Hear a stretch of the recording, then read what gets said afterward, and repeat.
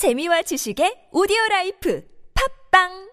A string of major accidents in our local subway network, including the death of a screen door maintenance worker and 4 construction laborers, revealing glaring safety loopholes in the system and also the perils being faced by contract workers who are often undertrained and understaffed to exercise proper safety precautions.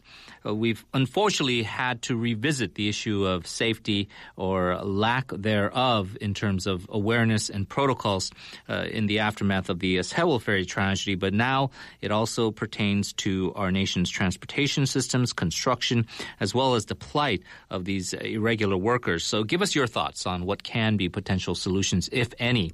Text us at pound 1013 for 51 or send us a Kakao Talk message by adding TBS EFM as a plus friend. We're very pleased to have joining us our friends for this panel, and especially on this holiday here in the studio from Catholic University of Korea Economics, Professor Yang Jun-seok. Professor Yang, thank you so much for joining us. Happy to be here. Also joining us from Hankuk University of Foreign Studies, Law Professor Hwang Jong-uk. Professor Hwang, thank you very much for joining us as well. Good evening, Henry. Professor Yang, I guess first of all, I guess maybe this is something more addressed to our expat audience, but is it common practice in South Korea to outsource potentially hazardous labor that you would assume would need to have specialized training to subcontractors in order to cut costs? Well, I guess it's a trend. I'm not quite sure if I would call it common practice yet, but it is definitely a growing trend. For example, we have 9 subway tracks here in Seoul, and 8 of them are owned more or less by the city government, but they're run under 2 different city-owned corporations. One of them subcontracts their safety procedures. The other one does not. Having said that, though, the trend towards subcontracting is growing overall, and not necessarily safety jobs, but jobs which require either special skills or jobs which are really simple kind of manual labor type of things. They tend to be, I think, more subcontracted than most.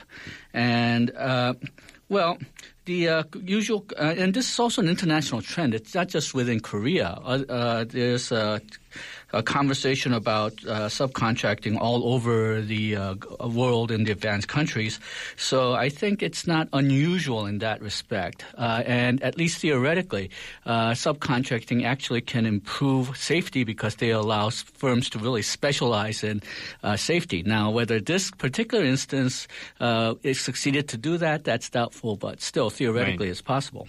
Now, Professor Hwang, if we look at sort of, I guess, leaning on your legal expertise, but there are certainly legal liability and there's also moral liability with these companies. And if they decide to, as Professor Yang meant, one might subcontract, the other might keep it in-house. But if they say, look, it's unfortunate, it's tragic, but we hired these subcontractors and they didn't really do a good job, does that excuse, I guess some people might perceive it to be an excuse, does that hold water? It might not mean they're legal liable, but they might be morally liable, right? Yeah, I mean, legally speaking, as a company, your liability rises if you have an employee, but if you're actually hiring out a subcontractor, then your liability virtually goes away.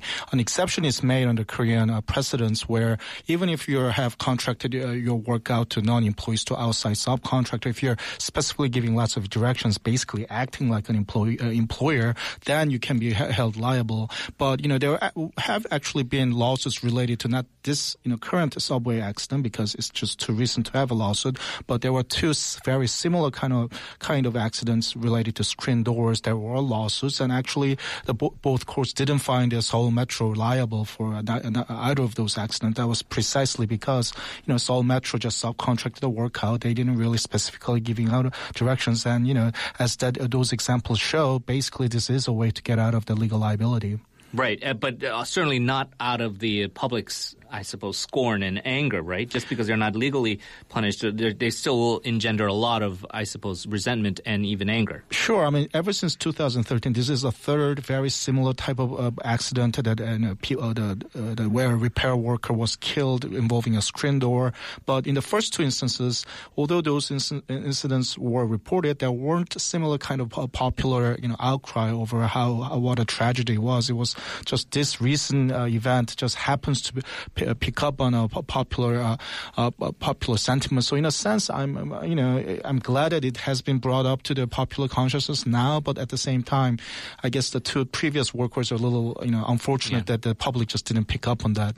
Yeah, and following up on that, Professor Young, in terms of this idea that, look, if you're going to hire subcontractors, these are things that are bound to happen, and you can't just wash your hands of the situation. It seems like from what you were saying earlier that just because you keep it all in-house, if you hire full-time permanent employees, it doesn't necessarily mean you would avoid all of these safety mishaps, right? Right. Well, I think the first emphasis should be, if you look at the tragic accident here, the direct cause of the tragedy was that they were supposed to work in two-man teams, but they didn't follow protocol. They didn't follow protocol. The person who was killed was overworked because he had too much work to do. And there were part of the reason that there were too many repair jobs was that these doors were shoddily made because, they didn't supervise it or they bid it too cheaply. So you have all those primary problems to work with, and they don't necessarily depend on the fact that these workers are in-house or out-house. So at the first the primary problem seems to be, why do they have these rules? Why do they have all these problems that didn't get addressed? And then once you corrected those, then we can look at whether the problem was also that whether the employee was in-house or out. It does seem, Professor Huang, then to, I guess, continue on Professor Young's point with that is that, look, there are rules in place, and if you follow the rules, I think most people will agree you can probably avoid a lot of these mishaps that we've seen so far. He mentioned how subcontractors are a trend in other countries. It seems like in the United States, where even if you subcontract out a lot of work with construction or public transportation, there are going to be strict protocols in place regardless of whether you're a permanent employee or contracted worker. Is there a sense you think this is going to be the tipping point or the straw that breaks the camel's back? Because we've had outrages over lax safety standards and people cutting corners. Is this enough of a political, I suppose, impetus for a mayor like Park Won-soon who's taking a hit on this to actually go ahead and try to make some meaningful changes? Well, there are talks about bringing all this work that have been contracted out in-house now. But do keep in mind that in the Seoul Metro's case, the reason that they subcontracted out these work in the first place was, Seoul Metro was regarded as one of the most inefficient public enterprises. They needed to cut costs, and part of the cost-cutting measure was to, subcontract out all this work. So we are always in instances like this. I think we do need to look at the trade-offs. At the same time, I think the politicians ever being conscious of a public outcry, there's now talks about in this National Assembly about introducing bills to extend the legal liability to companies like Seoul Metro that subcontract out safety work like this. So let's see what kind of new laws might come out of this. Yeah, 2 points I want to make is that first, they did have regulations and protocols. So even if they do pass laws, if they do not enforce them, I don't think it's going to be any good. And if you're going to enforce the laws, you're going to have to make sure that they're doable, not impossible set of laws that they cannot keep. And we can talk about the budget side of that or other side of that later. The second is Professor Huang can perhaps correct me if I'm wrong, but my impression with the United States system is that if you deliberately hired a subcontractor who he cannot do the work, then the person who hires that subcontractor may also be liable. I'm not sure if that's the same thing in Korea, or probably not the same thing in Korea, but that may be the the way it works in the U.S. Yeah, and we'll try to address those legalities as well after we take this short break, continuing our discussion on why these accidents seem to be occurring on a semi-regular basis, what can be done, especially, I suppose, also just to improve the overall livelihood of these contract workers. Stay tuned. You're listening to Primetime.